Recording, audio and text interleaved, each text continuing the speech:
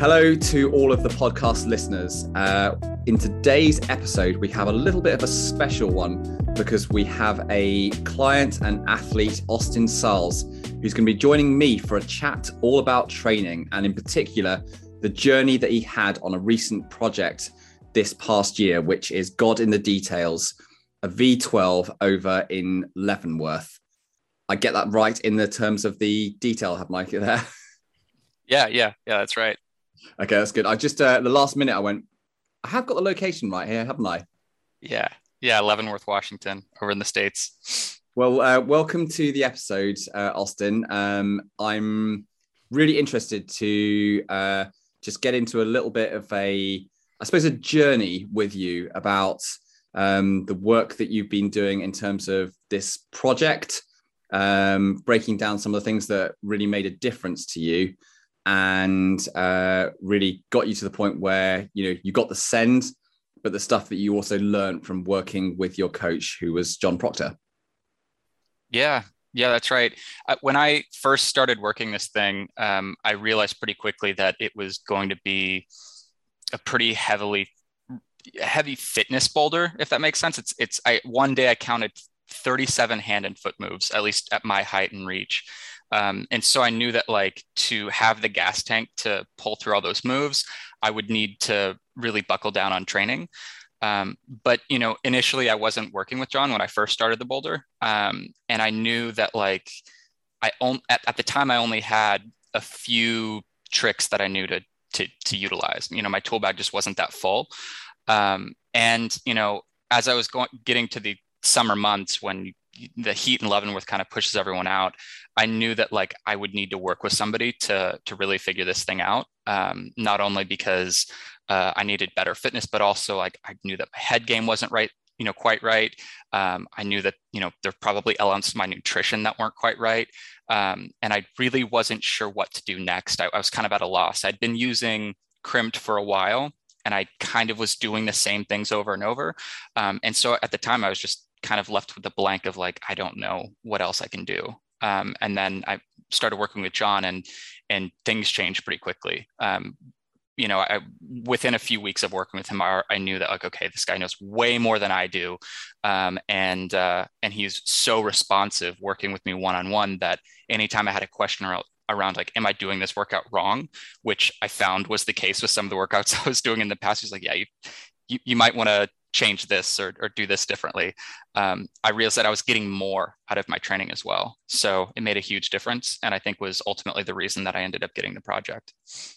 Well, before we kind of dive right into the kind of whole projecting process, and I think there's a whole load of things that we're kind of going to tease out from that. I really want to take a step back in time, really, and get a little bit of perspective on where you've come in your climbing and training journey so far.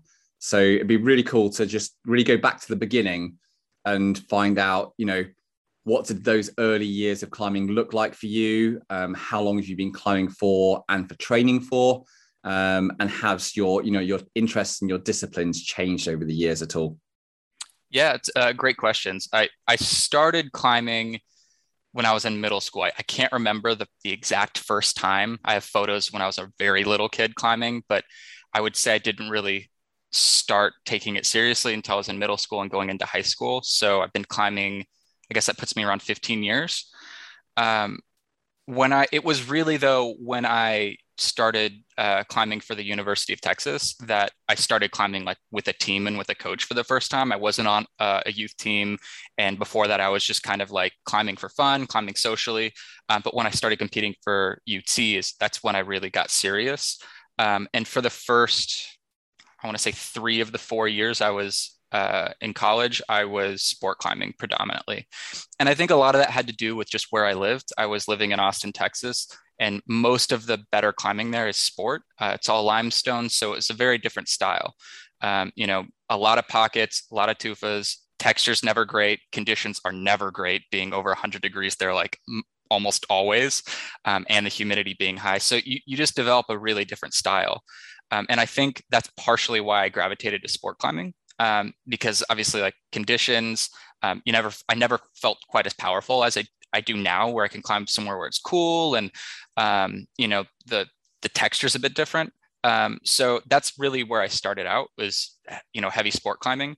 It was it's actually the consequence of an injury and recovering from that injury, mostly just kind of like pulling off and on, doing things with bouldering, where that's when I made the transition. As I was kind of leaving the team, leaving college and graduating, that's when I started focusing more on bouldering. And right after college, I moved up to Seattle in the Pacific Northwest, and I've been climbing here and living here for the last 5 or so years. And that's really where I think I found my style. I would say that like 90% of the things that I like to climb have some kind of compression element in them. There's just something about it that I like. I think it suits my body type really well. I'm kind of a bulkier guy, so I really like when I can use all of my strength on something. And the project obviously had some of that in it, but I think for me, that was my test of like, how fit am I? How good a shape am I in? And am I just a one-trick pony? Can I do more than compression bouldering? And I think that's where the training really needed to come in. I think for me, the strength was able to get me to a certain point. And then I really needed to figure out, okay, like, how do I improve my technique? How do I start training things that don't just involve like heavy weightlifting and campusing and max pull-ups and things like that. So yeah, that's really what I was working on with John. But that's a bit about my background. And what was your grade progression like over the years? So in year 1, 3, 5, set, and so on. How did that look like in terms of that progression through the grades? Was it just fairly steady and linear all the way through, or do you get stuck at any points? How's that looked over your history so far? I think definitely with bouldering. With sport climbing, I think, sport climbing, I've definitely regressed since when I was competing in school. I think a lot of that has to do with just like my body completely changing. One of the super surprising things that people, especially now when people meet me, is I didn't weigh over 110 pounds until I was like 22. I was very small in high school, and I think that really suited like sport climbing, just me being very small, not putting tons of pressure on my hands. I think I just naturally gravitated towards it. But I noticed that as I started like filling out, and I think my body type puts on muscle pretty easily. I noticed that like I was getting better at bouldering than I was at sport climbing. And I really plateaued out in the mid 13 level from a sport climbing perspective. But I noticed that like I was making consistent improvements with my bouldering. And I do recall the first time, I ever bouldered, like being pretty decent at it. And I think, being such a smaller person, and growing up in Texas where like, you're mostly dealing with team sports and contact sports, it was the first time I realized like, oh, my body size is not going to be a massive limiting factor in this sport. If anything, it's a huge advantage. So that's a bit, about how I kind of got into bouldering and that. But I think within the last few years, I also have noticed like, up until I was working with John, I was flatlining at like V10. It took considerable amounts of effort for me to get past that. I had some success, before that and very sporadically, but it was always something that was either very, very suited to my style or something that felt like kind of like a freak accident. Like I don't know how I got to the top of that. But I would say that I was kind of plateauing around that V10 level. Before that, I think it was around V8. But I think up until V8, it was kind of smooth sailing for me. I think just having, being naturally athletic and picking it up pretty quickly, I was able to get to that point. Then flat stopped around V8. That's when I started really training and buckling down with the stuff that Crimpt was offering. And then beyond that, I got to about V10 and I felt like I don't know how to get past this. I think with John, we've actually started to do that. And I feel like I'm breaking through that second plateau now. Yeah. Okay. And then the kind of last element that I think is always really useful for context, and it's something that I talk about quite a lot when I either write articles or I'm working with athletes or clients, is it'd be always, I think it's always really interesting to also know a little bit about just your kind of, I suppose, your lifestyle setup, and how that works in relation to your climbing as well, because there's always a big difference between someone who might be working a full-time job, 40, 50, 60 hours a week. Maybe even if you add on top of that, full-time relationship, kids, complicated, families, all the way down to someone who might actually be at 19 years old, and be still living at home, being supported by the family, and be doing part-time studying, for example. So I think there's a big spectrum here. So I think it's always interesting to hear what your particular lifestyle setup is, having just recently achieved, a V12. Yeah, I work full time at a big tech company here in Seattle. It keeps me pretty busy, and I'm married, but no kids. So I am able to kind of make a lot of time to train, but I'm not at the point where I can, train twice a day or dip out in the middle of the week if conditions look good. I do still have a job and commitments there. But for the most part, I am able to kind of live that like weekend warrior lifestyle where most weekends I do try to get out. Most days I try to train. Nothing, beyond the job that I work really holding me back from working harder. Yeah. Okay. Well, let's kind of, get into the training journey and what it really took to get that project done. And I know that, climbing any problem of your first of a grade is a significant one. But I think one of the things that was really interesting about God is in the details is that it's a problem which isn't just, 6 simple basic moves, for example. This is, something by your own words is, 37 individual hand movements that you had on this project, and is, a reasonably complex, somewhat long problem. So it sounds like it was something that had a lot of elements for you to address to actually get the thing done. Yeah, definitely. To clarify, I counted the hand and foot movements as well, Okay. just because there's a lot of shuffling the feet around to set knee bars, to get heel hooks, toe hooks, etc. But it required a lot of movement. I think most people that I've talked to who had done it in the past, I found were pretty tall. I'm 5'7" with the +0 reach, so there were elements there where I had to add sequences into the boulder that other climbers in the past hadn't. It was just way more moves than anything I had really worked before. So I had to be sharp. And, the boulder problem itself is the low start, very low start to a V9 boulder problem that you can kind of just pull on in the middle of the boulder. So I knew that it's not like, you do a couple hard moves and then it gets easier. If anything, it gets progressively harder and more sustained throughout the boulder. So, there's a lot to work through there. I think the first bit that I really noticed, working this in the first season, was just the very first thing was just the tactics were all wrong. I had a habit of going to the boulder, warming up on a nearby, let's call it a V0.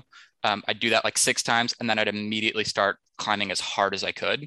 I wasn't really paying attention to what I was eating. I wasn't really paying attention to getting enough water or resting well in between attempts. I would just attack the thing for as long as I could.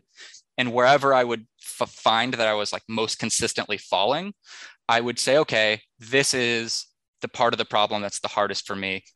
After I feel like I very obviously hit a point of diminishing returns, I would go, nice. All right, well, placing this heel, it's a blind move. That's where I have the most trouble. I'm just going to now work this individual move until I can't pull off the ground anymore. I'm so tired.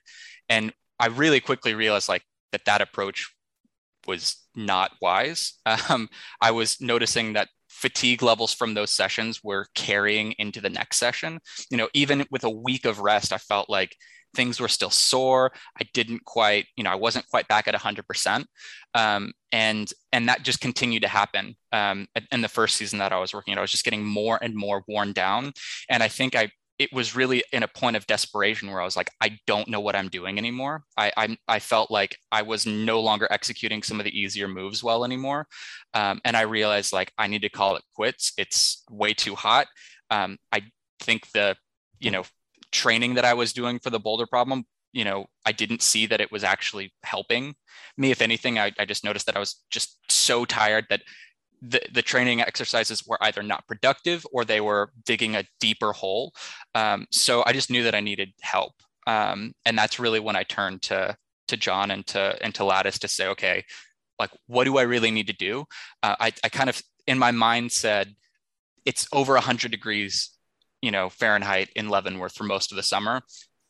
Normally I take the summers off and, climb opportunistically and really try to focus on training. But I said, I'm going to just work with a coach for the next 3 or 4 months and really, really like get to the grindstone and train my ass off so that I can approach this in the fall with everything I have. And so ultimately that's what we did.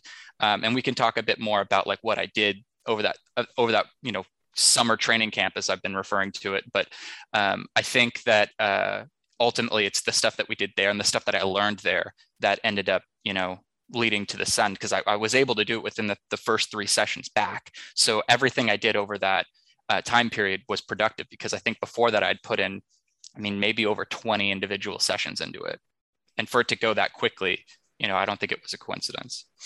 Yeah. Well, I know one of the things that in particular will be, really relevant and interesting to people listening is this element of, project specificity.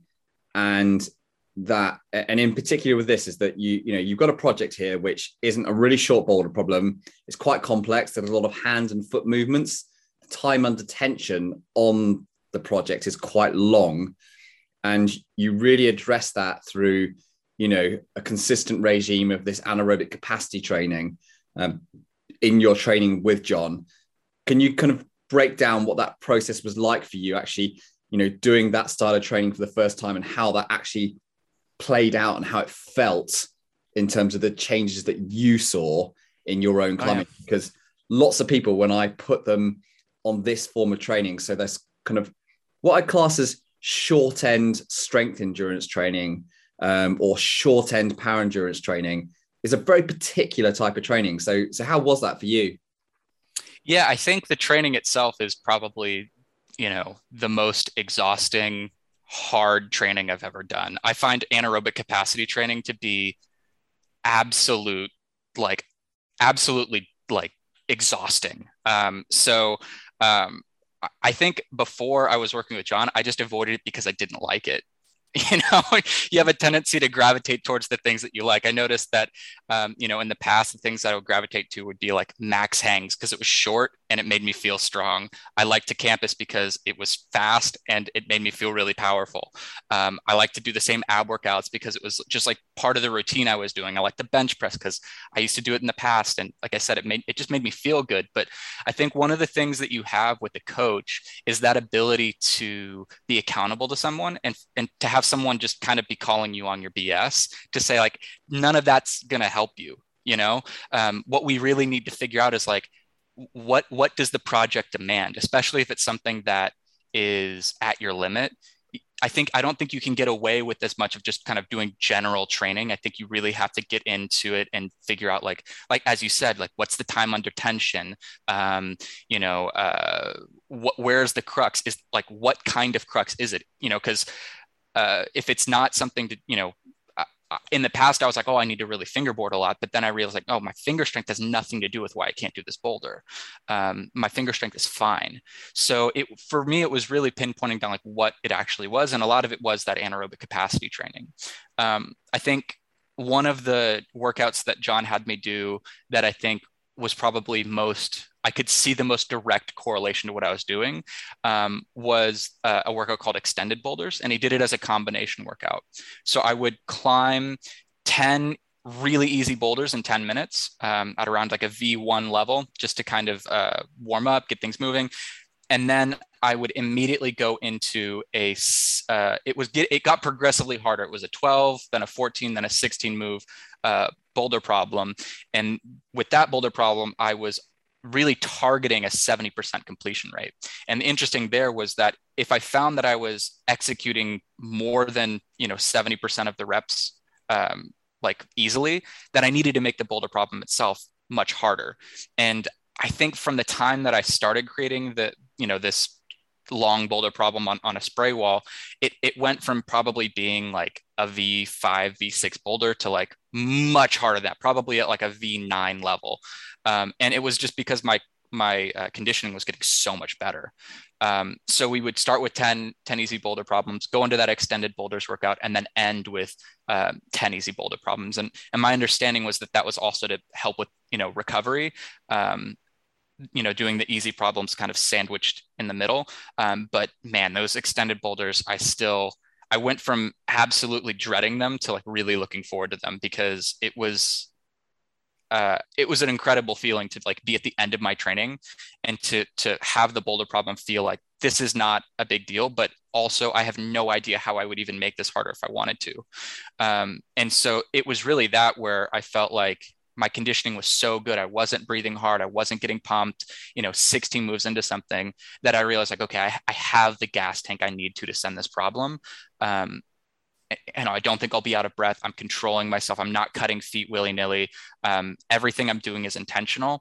And I think that, doing an extended boulder problem, particularly one that you're just modifying, it's a good mental exercise as well, because it almost becomes a sense of like, the moves are on autopilot. And that's really what it needed to be across 37 handed foot moves. I couldn't be sitting there thinking about what I was going to do next. Everything had to be like, okay, keep moving. If you're going to rest, it needs to be intentional, and then move on. And so that workout was both a good mental drill for me, and it was also a really good like physical conditioning drill.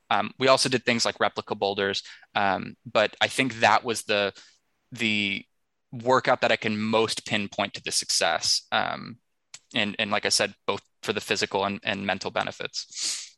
I think one of the things that I really like and value about the anaerobic capacity training, so that really short end, endure as many hard moves as you possibly can, typically of a time under tension of somewhere around 45 seconds to maybe a minute and a quarter, is that unlike anaerobic capacity training or, a very high intensity repeater exercise that you might do on a fingerboard, which is very controlled and has a lower level of skill and execution, is that when you do this stuff that's fatiguing and you are literally going to your limit, but on a longer time basis on the wall, is that it really teaches you how to also climb well and be accurate and execute with high precision when you're very fatigued. And granted, there's a degree of risk that comes with this, with training, because anything when you're approaching failure and you're trying very hard and doing high quality work increases the risk. But when we're talking about well-trained athletes and the ability to execute at your limit, it's a critical form of training. And I think every climber that I've worked with over the years who's done a cycle of this anaerobic capacity training has come out of it and gone, whoa, okay, that's a new thing. I hadn't quite grasped what this whole thing was about. And then, of course, they see the benefits from it. So, yeah, as you said at the start, it's very hard work. But if it feels very hard work and it feels pretty full on, you're probably getting it about right. Yeah, that's absolutely true. I think, as you said, the additional benefit is it really hones your technique. Like if you're doing, I think it was something like 4 repetitions across 4 sets on these extended boulders with, I think, 3 minutes rest in between the reps and maybe 5 between the sets. I mean, it's not a ton of time to rest. So you don't get much of a leash if you screw something up or you're taking too long to do a move, or you're thinking too much. So your technique improves fast. I mean, I noticed my footwork getting better. I noticed that if I was taking a rest, it was because I decided to and not because I needed to. And so, yeah, I mean, I felt way more athletic coming out of that than I think any other training I've ever done. And I think it was really, really important for the boulder problem itself. So I think that was really, really key to the success there. And what did you experience in terms of coming on board with us and working with a structured program where you had a coach, really help guide and structure your training in terms of deliberately and specifically creating variety and fresh stimulus in your training? Because, as we heard from your training and climbing history, you're not, 1-2 years into your climbing career or your climbing journey here. You've done a fair bit of hard work and graft already, and you've got to a good grade as well already. So I'd love to hear what you found with that new, fresh and changing and variety of stimulus, and how that kind of changed things for you. Yeah, I think it's that we're all, creatures of habit ultimately. Before I began working with John really closely, I used to do roughly the same thing week over week. And I think what I was doing, I mean, the tactic that I approached my training with before was, why focus on something that you're not good at when you can level to 10 the things that you think you're good at? Like, that's the general approach I had. I was like, I'm not going to improve my footwork quickly, but I can improve my strength pretty quickly, and I can improve my power pretty quickly. So I noticed that I would just fall into traps of like doing tons of max hangs and not really monitoring, like, I had a good sense of like, oh, I need to take 3 weeks on, 1 week off, but I wasn't like, I would do the same max hang workout over and over again. Or if I needed to work on my anaerobic capacity hanging, I noticed that I was doing density hangs a lot.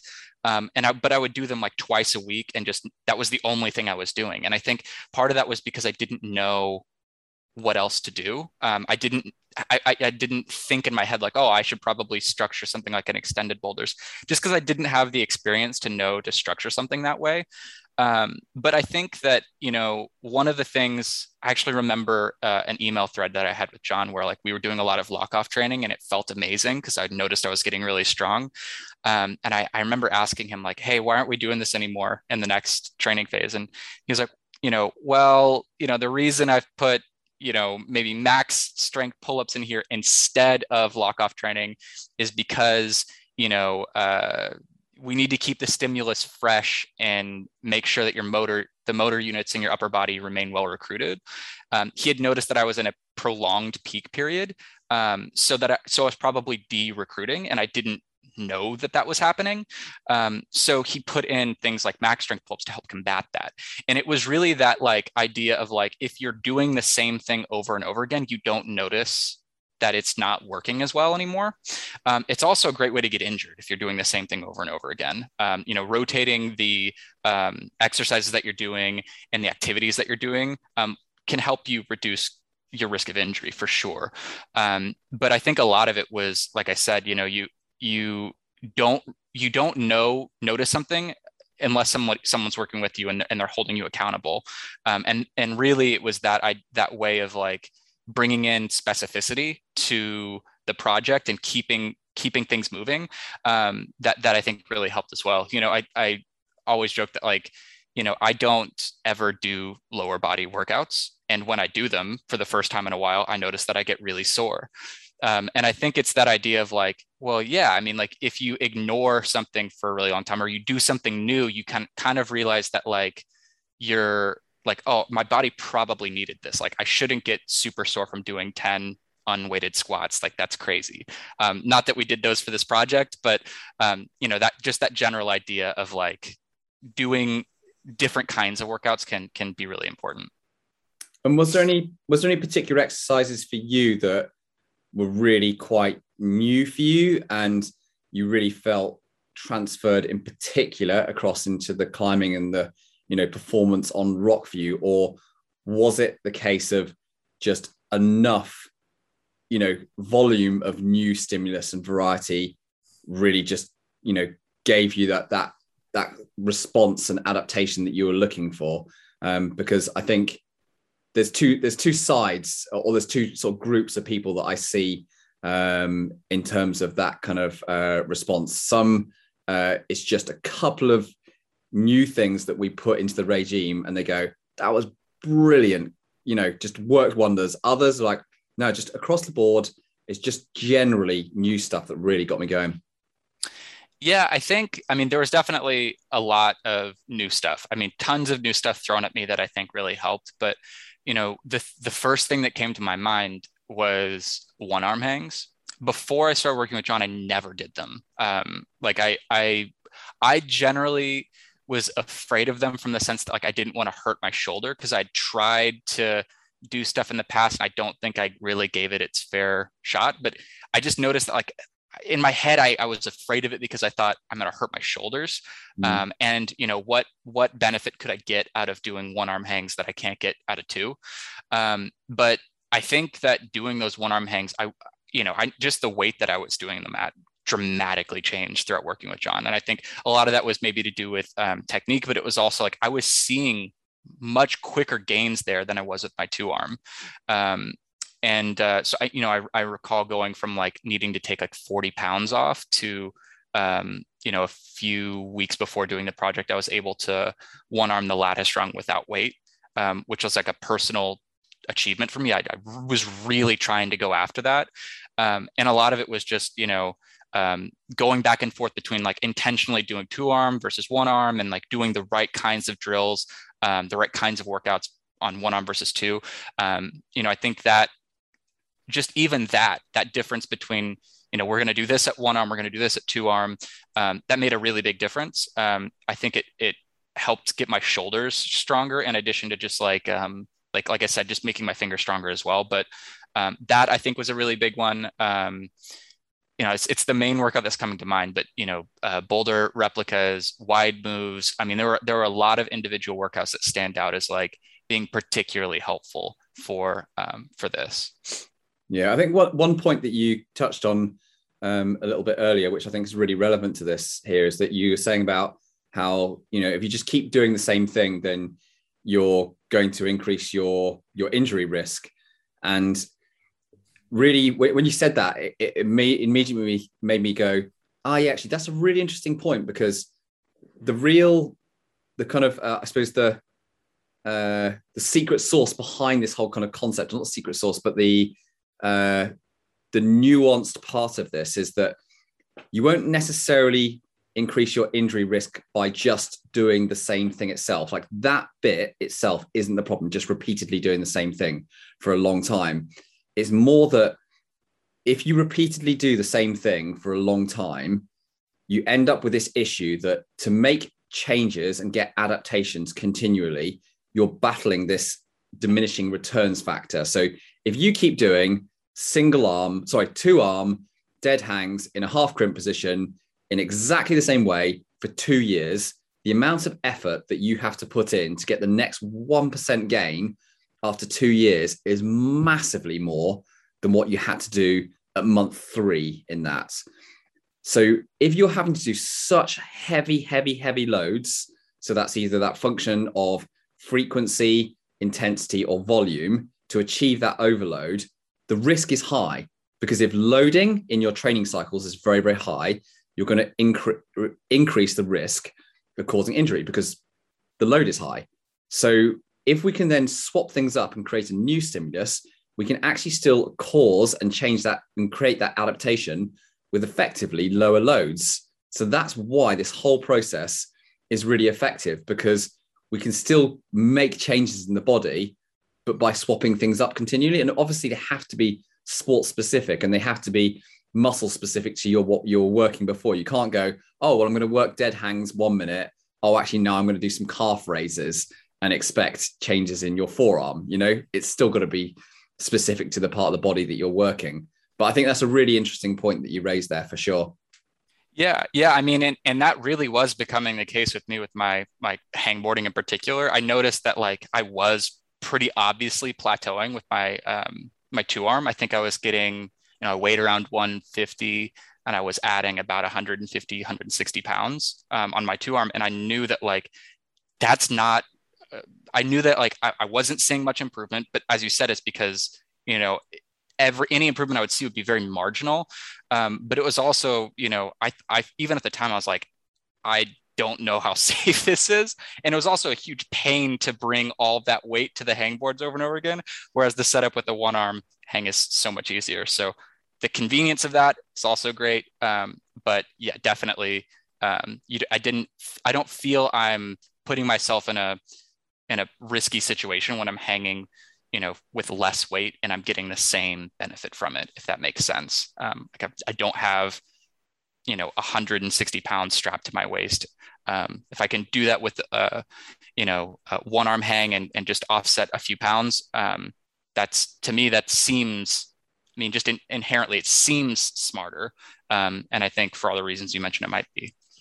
Yeah. And also for context for everyone listening is that it also works the other way around. So I've seen, and I've had this same experience myself, is I've seen plenty of people go from doing lots of single arm hanging and then swapping it up to two arm hangs and having really good improvements that way. So it's not like you have to go in one direction from two to single, even if you're elite level climber. It's more like a change in stimulus and swapping things up. So I think that's always, good knowledge to know, because sometimes you can listen to one example, Austin's example here of going from two to one arm and go, that's the way. I've just heard it. I heard it on a podcast. I've got to do this. But actually it works both ways. Yeah, I think a lot of it is, I have a tendency to like jump on anecdotes and be like, that's what I need to do. But it's, as you said, it's taking the time to be really reflective on what you're doing. That's where I started with John. We had a lot of conversations on like, what have you been doing in the past? What's worked, what's not worked? Like I even shared with him like some of the training plans I put together for myself. And even when I was doing that, I think he was like, well, it looks like you've been doing the same things over and over again, or I think we should change things up. And definitely, I think a lot of that has to start with a period of self-reflection. Like, what am I doing? And, I think the benefit of apps like Crimped and or like even a diary is just that you can go back and see what you've been doing. You can really, really obviously tell like, oh, I've just been doing tons of anaerobic capacity training for the last 3 months or 6 or whatever it is. I've been doing only fingerboarding workouts. Like maybe I've been doing the same things over and over again. Could be an indicator that you need to switch things up. Yeah. And how did you find the whole process of having the structure and organization of resting and deload weeks? Because lots of clients that I've worked with over the years and we have as an organization have found that a little bit of a new thing in their climbing. Lots of climbers out there are just used to kind of flatlining it all year long. They just hope that each week is just going to be a tiny bit better than the previous week and do that 52 weeks, long throughout the year. Yeah. I definitely, when I was younger, had that approach of like all gas, no brakes, let's go all year round. I did, when I started training, like when I was getting more serious about training for bouldering, I did become aware of the concept of like, I need to rest. I experimented with 6 weeks on, 2 weeks off, 3 weeks on, 1 week off. And I found that 3 weeks on, 1 week off was really helpful for me. But that's pretty much all I knew about resting. I knew that like during that week, I needed to be a bit active, but mostly just kind of take things easy. But I didn't really know about the concept of like intentionally doing drills to help with regeneration and recovery. It was like a completely foreign concept to me. And then I also, because I had not been sport climbing for so long, there were just like basic principles of rest that I didn't know of. Because I either wasn't sport climbing at a really, really high level, or just because I'd forgotten them. That old adage of like rest a minute per move, roughly. Like that didn't even occur to me.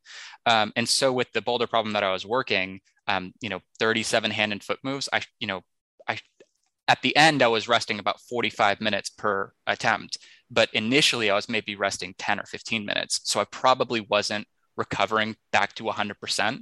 And that's really like the mentality that I have when I go into rest and recovery is like, it's like a video game character with a health bar. Like I want to get that health bar as full as I can before I take another attempt and not be going into it, not fully recovered, out of breath. I want to be as composed as I can be before I put another attempt into something that is at my limit, because, if it's really at your limit, and you can do it with 50%, or if you can do it with 50%, of your effort, it probably wasn't at your limit. And I've really noticed that the last few times I've been out is that the amount of rest that I'm taking in between boulder problem attempts is really important.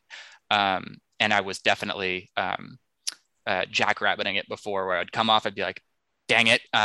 All right, where did I fall? And then I'd get right back on. But I would do that habitually. And so breaking that habit was really important for me.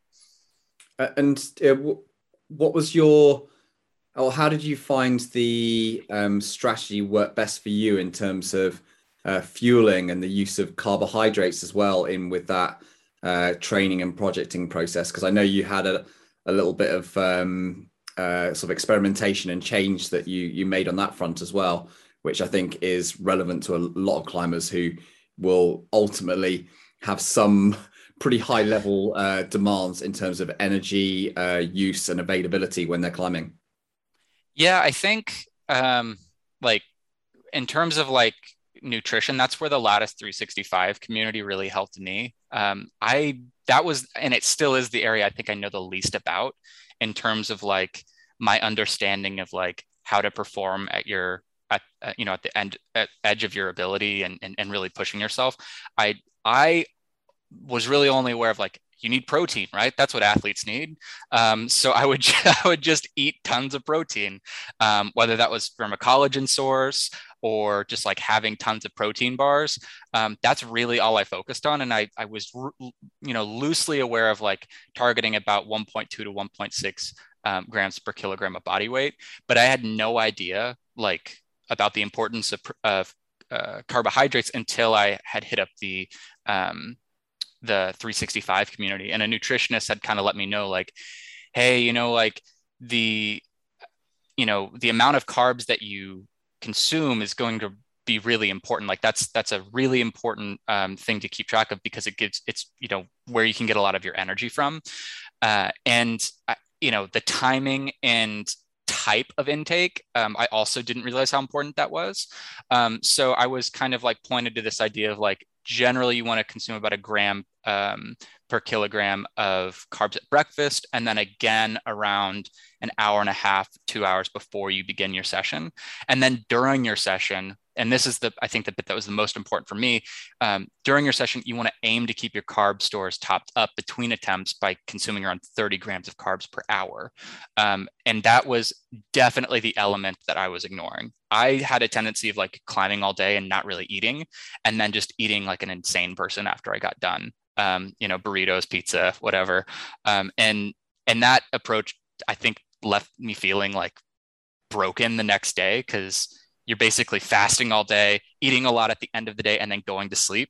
And I felt really run down from that. And I've noticed that since I started doing things like drinking juice before I climb, having dried fruit, I really like rice cakes and things like that. Having those things while I'm climbing makes me feel like I have a lot more energy.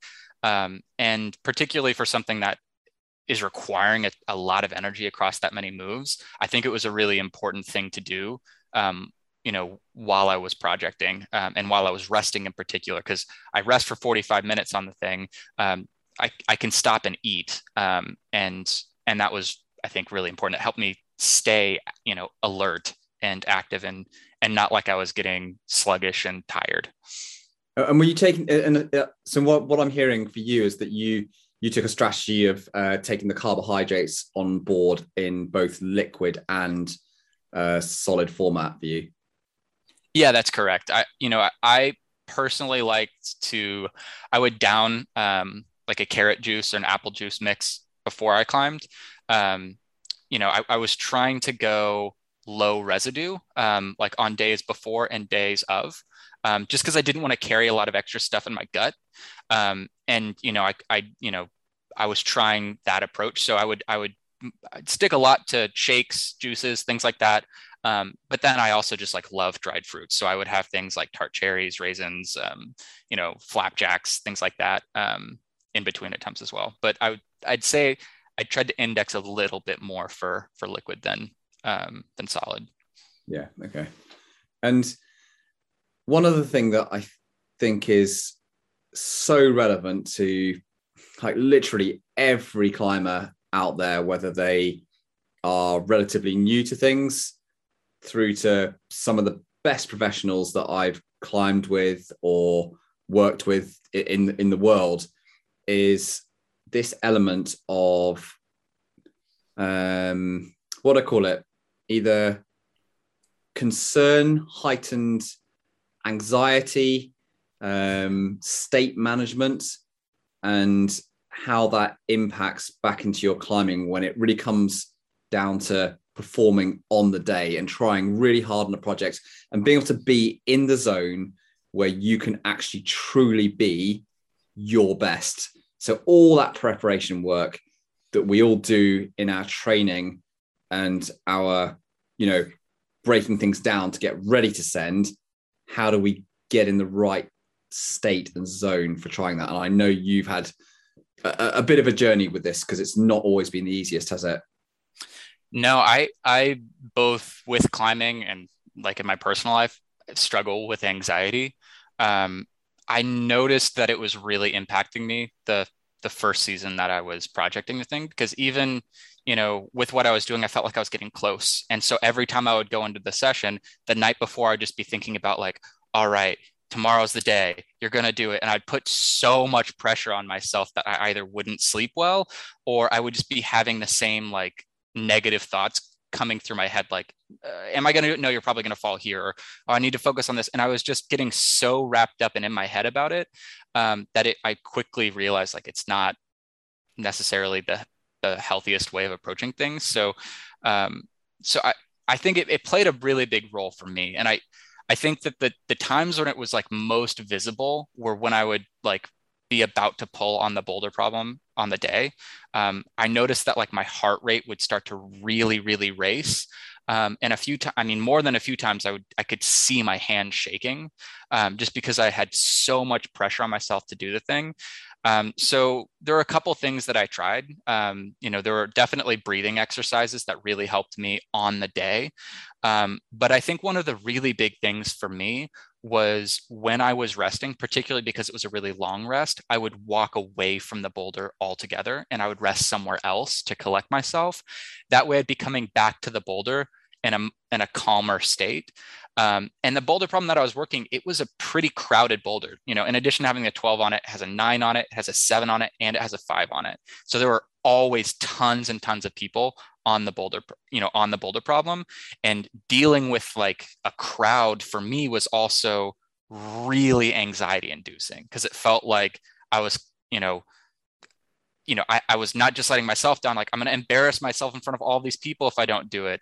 And so, yeah, I think a big part for me was like really getting mentally prepared, doing those breathing exercises away from the boulder and coming to it calm. And I think the other aspect that really helped me was trying not to focus on too much. I think for this boulder problem, there were a lot of like what I would consider to be mental cruxes. So I would have to remember to like, there's a blind move. I needed to get my foot just right. And, when I was working it initially, I would be so concerned with like the exact placement of the foot that I would lose tension because I was more focusing on like, I need to get X marks the spot with my heel every time. And so I was worrying too much about one, getting that one element right, and then getting another part of the sequence just right. So I was trying to be perfect everywhere. And I wasn't really focusing on like, okay, generally, what is the thing that I need to do? And for me, it was like, you need to remember to squeeze with your legs and apply as much, just true compression as you can with your whole body at the end of the boulder problem. And so that was the mentality that I had going into it on the day that I did it. I was just thinking like, okay, just squeeze and try not to think too much about anything.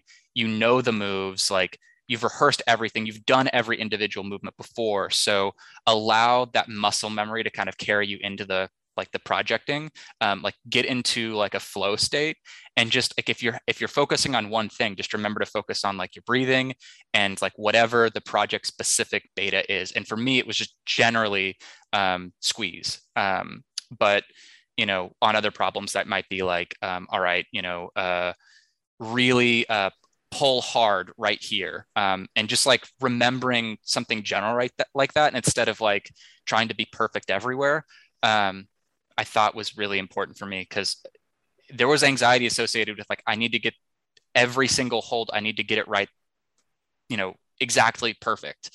And I think it was unrealistic. So taking a lot of pressure off of yourself, breathing away from the boulder problem, and eating during that rest was all of those things were really, really important for me. And do you feel now, as someone that, you say that for you, anxiety is something which crops up in lots of parts of your life, not just your climbing. Is it now feel like it's a tool that you've learned how to, deploy into climbing? And is that slowly impacting back into other things in life, or is it at the moment just still feeling like something that you need to kind of nurture and push further in the climbing and replicate it out until you start to really refine and perfect that in climbing? What's your kind of your process going forward with this now?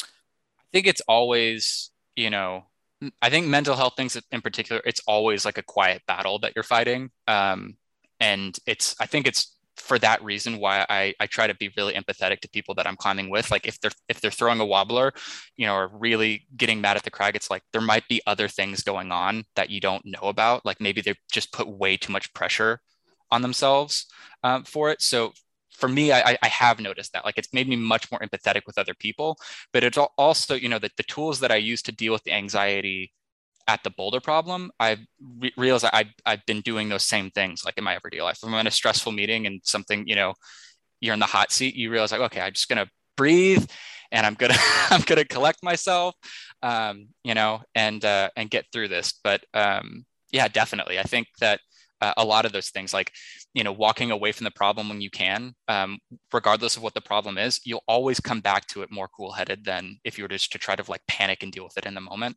And so that's I think another really important thing, just to kind of know, like, if you can, like, sometimes it's best to like just walk away for a few minutes. Like, don't allow yourself to like fall into this trap of like, just constantly beating yourself up and like letting your mind spiral like that.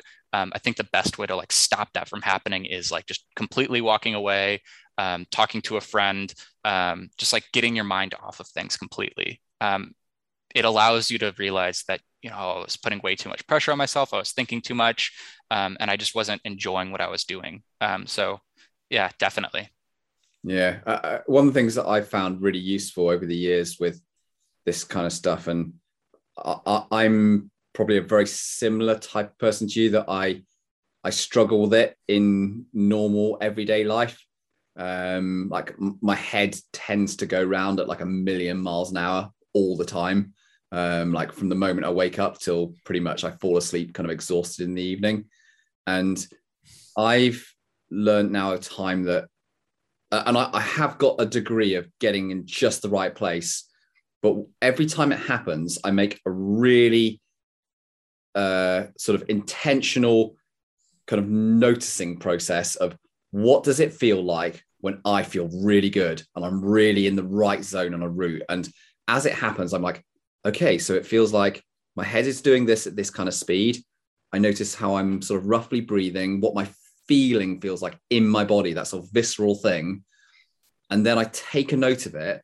And then when I get into subsequent climbs where it's important, I know I'm going to be at the limit, I check in and see whether I'm feeling like that again. And if I'm sort of thereabouts, I probably will continue, and I'll continue with my attempt to go up the, the boulder problem or the route. But if I'm way off that and I am just not feeling like how I know I can do, like you, I'll quite often go, I think I just need to step away from this. Or I completely change my expectations in the day and go, you know what? It's just not happening. I know how it should feel and it ain't happening right now. So let's not just drive myself into a hole with this. And I think it is doable to get on top of it, despite however you feel initially. Yeah, definitely. And not letting, like if you're in a bad headspace, not trying to like, I've realized that like if I try to push through it, like that session's going to be, if anything, counterproductive because I know I'm not in the right, mental space to probably send the thing. And if anything, I'm just going to like get really tired and fatigued, trying to force myself to get it together. So sometimes, yeah, I mean, I'll just be like, all right, short of a natural disaster, this boulder problem's not going anywhere.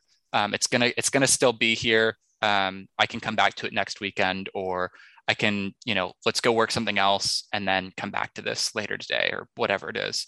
You know, that feeling of like you said, checking in and seeing where you're at, and then kind of making a call of like, do I think I can reasonably like get it together, or do I know that like, okay, I need to walk away from for a little bit at least and try to collect myself instead of just kind of snapping my fingers, slapping myself in the face and trying to get back on. A lot of times it doesn't work. Yeah. And now that you've kind of been through this process with this particular boulder problem, and I think it sounds like you've learned so much from it, but from all different angles of performance on rock, and then also the preparation for that. What now lies ahead for you for the coming season and for the next year? What are you looking forward to now, and what's on your plate coming up? Yeah, I think John and I have talked about this a bit. I was so focused on the project for so long, I wasn't really sure what to do afterwards. I had gone into this season thinking it was going to be a battle like it was last season, and I was fully prepared to spend 7 to 10 weekends just kind of like going after it. So I wasn't really sure. I do feel like I'm a lot stronger than I have been in the past. So I think right now I'm just kind of trying to see where I'm at, like checking in with my own like ability and just trying as many problems as I can. There are a lot of boulder problems in Leavenworth that I've never tried because I either was too intimidated by them, thinking they were too hard, or I was projecting, so I just never got the time because I was so ruthlessly prioritizing that. So that's what I'm doing now is I'm just going to try a lot of different things and find something that I really like. I ultimately ended up really loving the process of working this project. But I also know that like if it were, like personally for my style of climbing, if it were like a 2-move boulder problem, there's no way I would have put in that work because I wouldn't have found it fun. I really like that idea of like trying to get all your cylinders firing perfectly all at once. So I'm looking for something that like is going to push me in that way. And something that I'm going to have fun actually working. I like finding something that's going to be like a challenge, but I don't want to hate the process. If you know what I mean. I mean, I had a habit of like just trying to grade chase something and like, oh, I think I can do this one, so I'm going to work really hard for it. And I don't want to do that. I want to really get into something that like is fun and rewarding to project. And so right now I'm just sampling things and it's been really fun. And I've surprised myself a few times already this season with quick sends of things that I thought would be, impossible a few months ago, just from like a climbing ability perspective. So that's been fun to see, like performing and, hey, if it doesn't have 37 moves on it, I might actually have a decent shot if it's only like 10. So, that's been fun. But yeah, just kind of sampling things, finding something I like, putting some time in on it. And then, taking looking at it and saying, okay, what do I need to do to get this send? And going back to the drawing board with John and figuring out, okay, how do we change training? How do we do X, Y, and Z? But, until all of that starts, I'm just going to try to enjoy the sampling process. I think it's one of the most fun things. You get to, this weekend, instead of trying to send something, my main goal is like, there are 3 things that I've never touched before, and I want to see how they feel. Especially for me, right? Like I hate working things that are really reachy. So I'm always like, I can't quite tell how far apart those holds are because the guy climbing this is like 6'4". So can I do this? Like I love that feeling of like, maybe I can find different feet. Maybe I can do X, Y, and Z. And so, yeah, just sampling things and having fun right now. Oh, that sounds amazing. Well, it's been great, hearing in person about your process with John and the work that you've done so far. And I'm so, happy to hear how much you've got out of this from the time that you've had with our coaching and training and with John so far. And I think, one of the things that I want to always point out to any audience when I chat to one of our clients or athletes is that it also comes down, a big part of this equation comes down to the attitude and the approach that the person puts into their training. Like there's a lot that we can do on our side in terms of structuring and supporting and putting together the training and advising, but it has to be coupled up with really, really good attitude towards deploying and exercising that advice on a daily basis, because training and performance isn't won over, just 2 really good quality weeks. It's won over month after month and total and utter consistency and sticking to it. So, make no bones about it. Austin is someone who has been very consistent about his training and sticking to it and staying with the plan. And, he's reaped the results from that. So, I obviously congratulate you from that. And I really look forward to seeing what you, do through the latter end of this year and into 2022. And so thanks so much for coming on this podcast and interview with me. And it's been a pleasure chatting to you. Yeah, likewise. Always a pleasure to talk with you, Tom. Last thing I want to ask was if anyone wants to have a look at your footage of the Send and find you on any social channels, what handle tag can they find you under? Yeah, it's Austin Climbing. If you want to check out my Instagram, I also have a YouTube channel. If you're in the Leavenworth area, I put up videos of everything or that I can, because as a shorter climber, I always like seeing when people my height can do things. So that's why I started my YouTube channel. So yeah, you can check me out in those 2 places. Oh, brilliant. Well, I will chat to you again very soon, I'm sure. Thanks, Austin. Thank you.